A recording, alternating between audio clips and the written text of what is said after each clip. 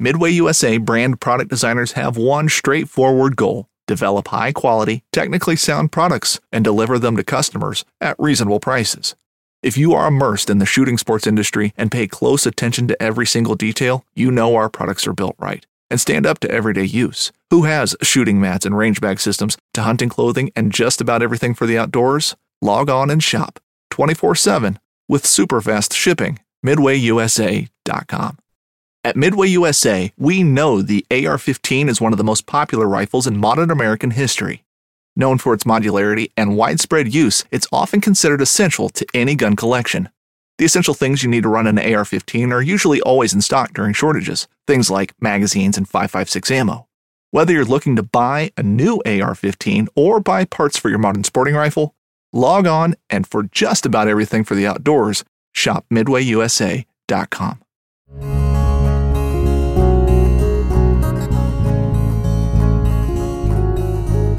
Welcome to the Casting Across Fly Fishing Podcast. I'm Matthew of CastingAcross.com, where I explore the quarry and culture of fly fishing. Thank you for tuning in, for downloading, for listening wherever you may be, whether you're driving or at work or doing chores around the house. Thanks for bringing me along with you. That being said, I would encourage you, when an opportunity arises, to get in front of your phone or your computer or your tablet, head over to the website, castingacross.com, and read what I have to say. I feel like this is a fun outlet for talking about the quarry and culture of fly fishing, but what I write I think is better. So if you like what I have to say, then you probably will like what I have to write, so check that out. And I'm able to explore a lot more topics because I have 3 years and hundreds of articles on there, including topics like we're going to talk about today, which is the difference between wild, native, stocked fish, and what McDonald's has to do with all of those things. So without further ado, talking about the difference between native, wild, and stocked trout. And I want to focus on trout especially, not because they are inherently any better than any other fish, especially any other cold water fish or warm water fish or saltwater fish, but especially in this category of conservation and the language that we use when we talk about fish and conservation in Western fly fishing.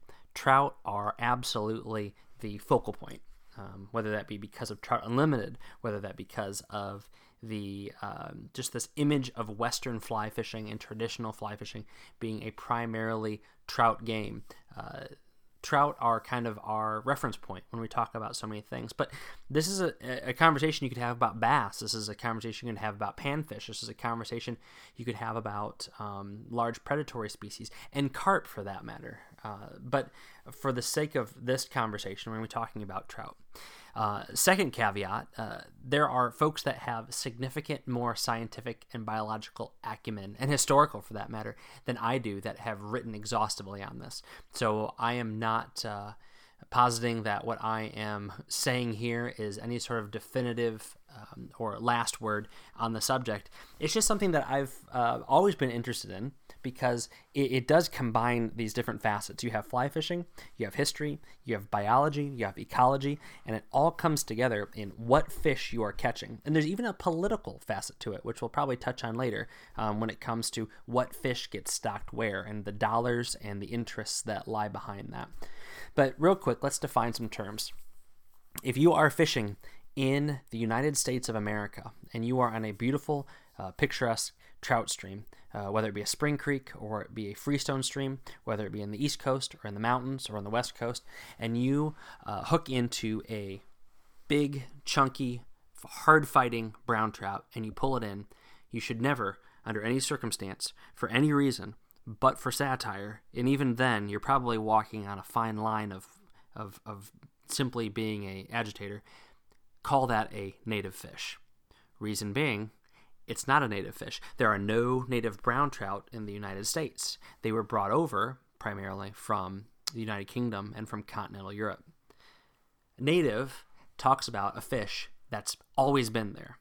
Now, again, that's a nebulous concept on its own, but we'll just say from human interaction perspective. I'm sure there's a better definition than that, but we can say 500 years, we can say 1,000 years, we can say 1,500 years, and there's no brown trout in the United States. A native fish is a fish that has always been there. And by always, I mean, and this might sound a little human-centric, but for as long as we've known those fish, as long as we've been in that place. And I mean the whole human race, not just Western civilization, but from a human perspective, record-keeping, historical records, that's the fish that have been there. And so we wouldn't find brown trout in the United States. When you're on the East Coast, you can't say that you've caught a native rainbow or a native cutthroat, but you do have native brook trout, and we ought to be very, very thankful for that.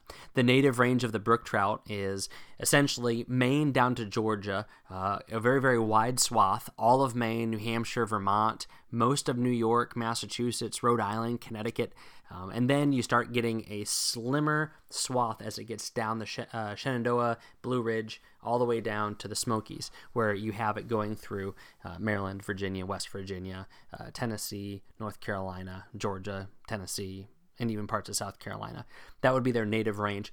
But then you also have, and actually last episode I made a little bit of a joke about the eastern brook trout versus the western brook trout. And this is, I think, where you see some of that, where you have actually west of the Mississippi, you do have brook trout because they are in places like Wisconsin and Michigan, Minnesota, and of course up into Canada. But then you also have spots in Iowa and Illinois and the driftless where you have an environment that's conducive to brook trout. So that would be their native range. So you catch a brook trout in those areas, there's a chance it is a native fish.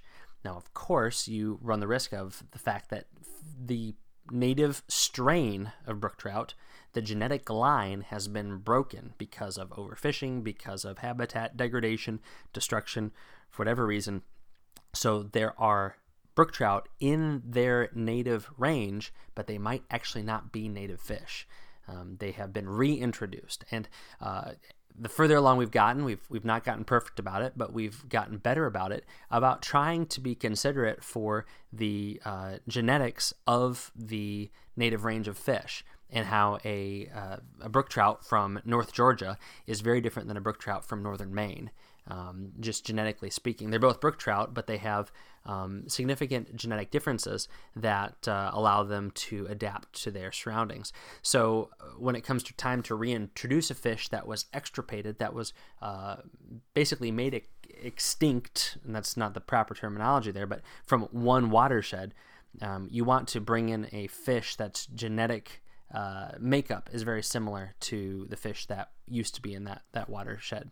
So not one from 500 miles away, but something from as close by as possible. And that's something that both federal and state agencies have sought to do. So that's brook trout. The other major species in the United States are, of course, rainbows and cutthroats. And this is interesting because when we think about rainbow trouts as being ubiquitous, they're everywhere. It's kind of the generic trout. If you're thinking of a picture of a trout, it's what you see on fly shop signs, it's what you see on resort logos, is the rainbow trout. But the rainbow trout actually had a relatively small native distribution. It was virtually all of California and Washington and Oregon, and then over a little bit to the east into Idaho and Nevada and some other places like that. But of course, they've been spread everywhere. Now, the cutthroat trout, we don't think of as being ubiquitous. And again, this isn't my area of expertise, and I don't like taking a lot of notes for a 15-minute podcast. But because of tolerances, rainbow trout have really been the stars of the show for introduction into all manner of water bodies.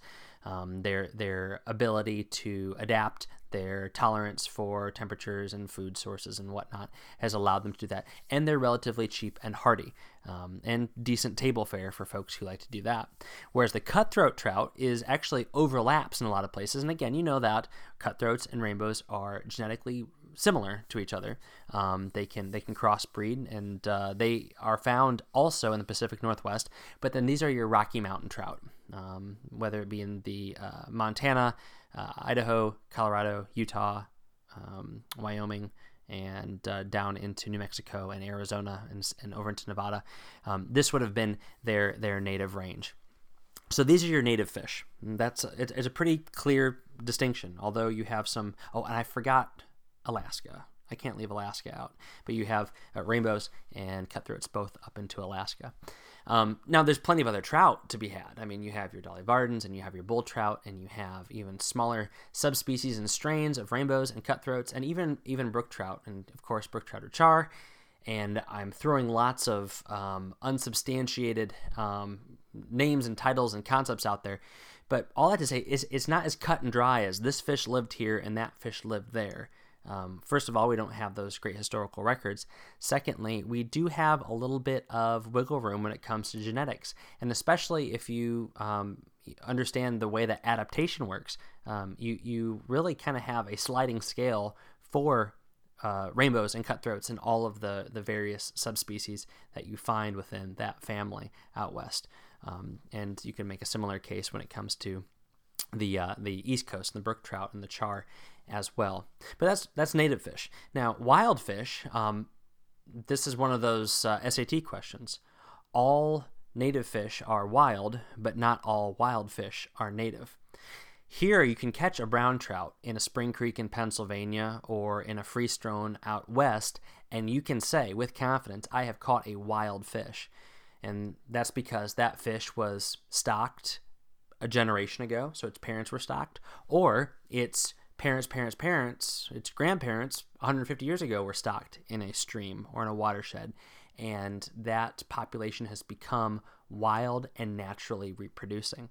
So that's a wild fish. Now, this is, again, where lines get blurred, where is a fish that is stocked as a fingerling. I mean, a tiny, tiny little inch-long fish that grows up doing nothing but eating insects and having to avoid predators in a wild situation. Is that a wild trout? I mean, you could make an argument, but I think if we have to draw a line and be a little bit pedantic about things, then a fish that is stocked is not wild, and a fish that is wild was not stocked. It could be the descendant of it. You could have a stocked fish that's very acclimated to a stream, and for all intents and purposes, acts wild, but it's not technically a wild fish. And so you'll find wild rainbows out east, wild brook trout out west, wild brown trout across the country, because they've been introduced and they have taken root. I'm not talking about the ethics of that or the best ecological practices of what that entails, but that is indeed what you find. So we've established native, we established wild, now stocked fish. Stocked fish is probably the easiest category to point your finger at. Stocked fish are fish that are stocked. They're fish that either a federal, state, local, or private agency puts in a water body. Generally, these are fish, and again, maybe this is my bias talking, these are fish that are put in with the intention of being taken out for food.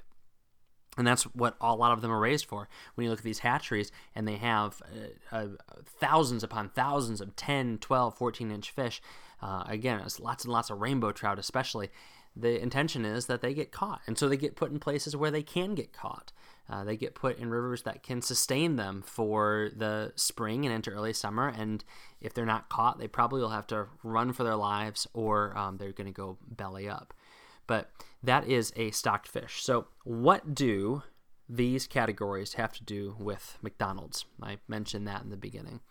I'm sure you've met somebody who is very anti-McDonald's. They talk about how it's the worst thing for you. They talk about how they can't imagine why anybody would eat something like that, and it's just a foolish thing to eat McDonald's. On the other side of the spectrum, you have people that love McDonald's. They love its convenience. They love how easy it is, and they love its taste. It's for whatever reason, it's what they grew up on. It's what they're familiar with. And then you have folks that are, I would say, probably a little more reasonable in the middle, which this is where I'd put myself, which is I have no problem with the Big Mac. I don't mind a Filet-O-Fish from whatever genetically engineered trapezoidal fish that is. And if I'm in a pinch, if I'm in a hurry, if my kids need food right away, if I'm fishing and I don't have any food with me, then I'll stop at McDonald's, and I'm not going to cry about the chemicals and the trans fats and whatever. Actually, I don't think there's trans fats anymore. But I'm not going to cry about putting that in my body because I know I'm not going to go after it all the time. But every once in a while, if it's in front of me, I'm not going to cry, especially if the McRib's on the menu. That's like opportunity to celebrate. So that's kind of the continuum for McDonald's. But I see people's attitudes towards stocked fish in a very, very similar manner. There's some people that love it. It's like, I can catch a fish that's stupid, that's going to go after whatever I throw in front of it. Awesome. I want to go for it. And you know what? If that's your thing, then great. again, I would put myself in that middle category, which is if I'm fishing and I see a big fat trout, I'm not going to say, oh, that's a stocked fish, I'm not going to fish for it. There's a very good chance that I'm going to at least try to catch it. And in my mind, I know I'm not getting filet mignon. I'm not even getting a 5-star gourmet burger. I'm getting a Big Mac. But it's very hard for me to not go after that when it's right in front of me. What I would say is problematic is the person who is very antagonistic, militantly antagonistic about folks who go after the McDonald's, the stocked fish. And they say that it's wrong, it's dumb, it's stupid. Now, of course, there are some qualifications to that. If they are arguing because there are stocked fish that have been put on top of a struggling native population, so carnivorous brown trout, for example, or piscivorous, more specifically, fish that eat other fish, are put into a stream that does have a wild or a native brook trout population out east that's struggling, I would say that that's not great practices by whatever body is stocking fish, and you could make the argument very, very reasonably that by you pursuing those fish, you are feeding into that. But again, when we're talking about normal circumstances, the put and take pond, or the place where there's an established population of brown trout, but then they throw rainbow trout in there to supplement them, and they're not going to compete for foodstuffs. They're not going to compete for spawning because they spawn at different times of the year. They're just very, very different fish. They hold in different water, all those things. There's no reason to be militant, antagonistic, to harass people on social media, to complain to people about what they're doing. Of course, they are different things. I mean, it is very different to fish for a wild trout or a native trout than it is from a stock trout. And although it's very exciting to catch a incredibly fat pellet-fed fish, it isn't the same thing as catching a wild fish. But if you don't care, then go for it. Again, as long as it's not infringing upon what is potentially a fragile ecosystem, then go for it. And no one should criticize you for what you enjoy doing. That shouldn't be a problem at all. Why does it matter? What the rest of it, the native versus the wild thing, why does it matter? The more awareness we have as anglers, and hopefully as conservationists, is only a good thing for our resources. It makes us informed voices, regardless of how involved in the political process we want to be. If there is opportunity to voice our support for a native trout fishery and say we don't want another species being stocked on top of it, then that's worthwhile. It also, I think, adds to the appreciation of where you're fishing and what you're fishing for.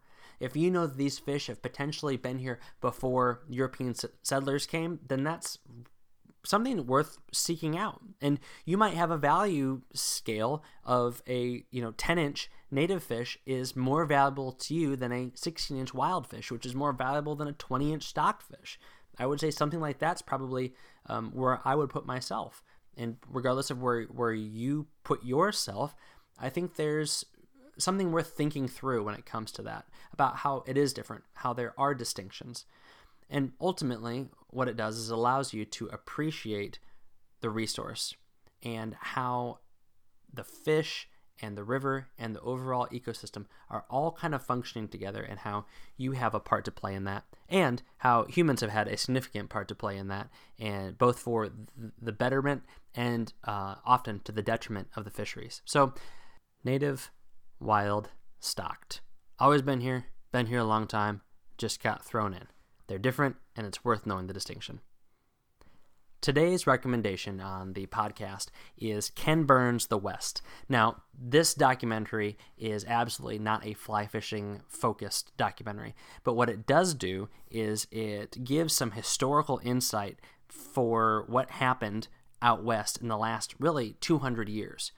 We don't have a lot of history west of the Mississippi, but this is where most of our most prestigious trout waters are.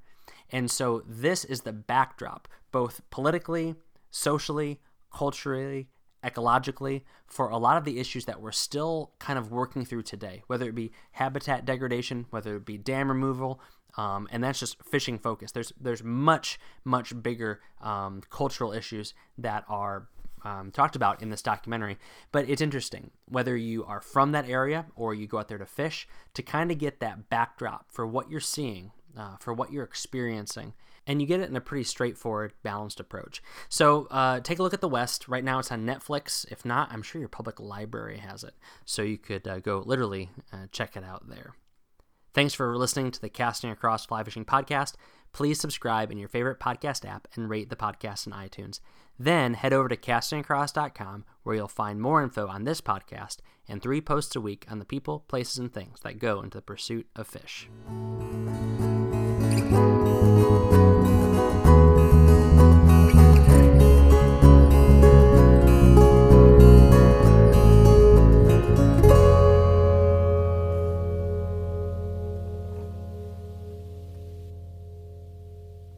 You're listening to the Waypoint Podcast Network, brought to you in part by HuntStand, the #1 hunting and land management app.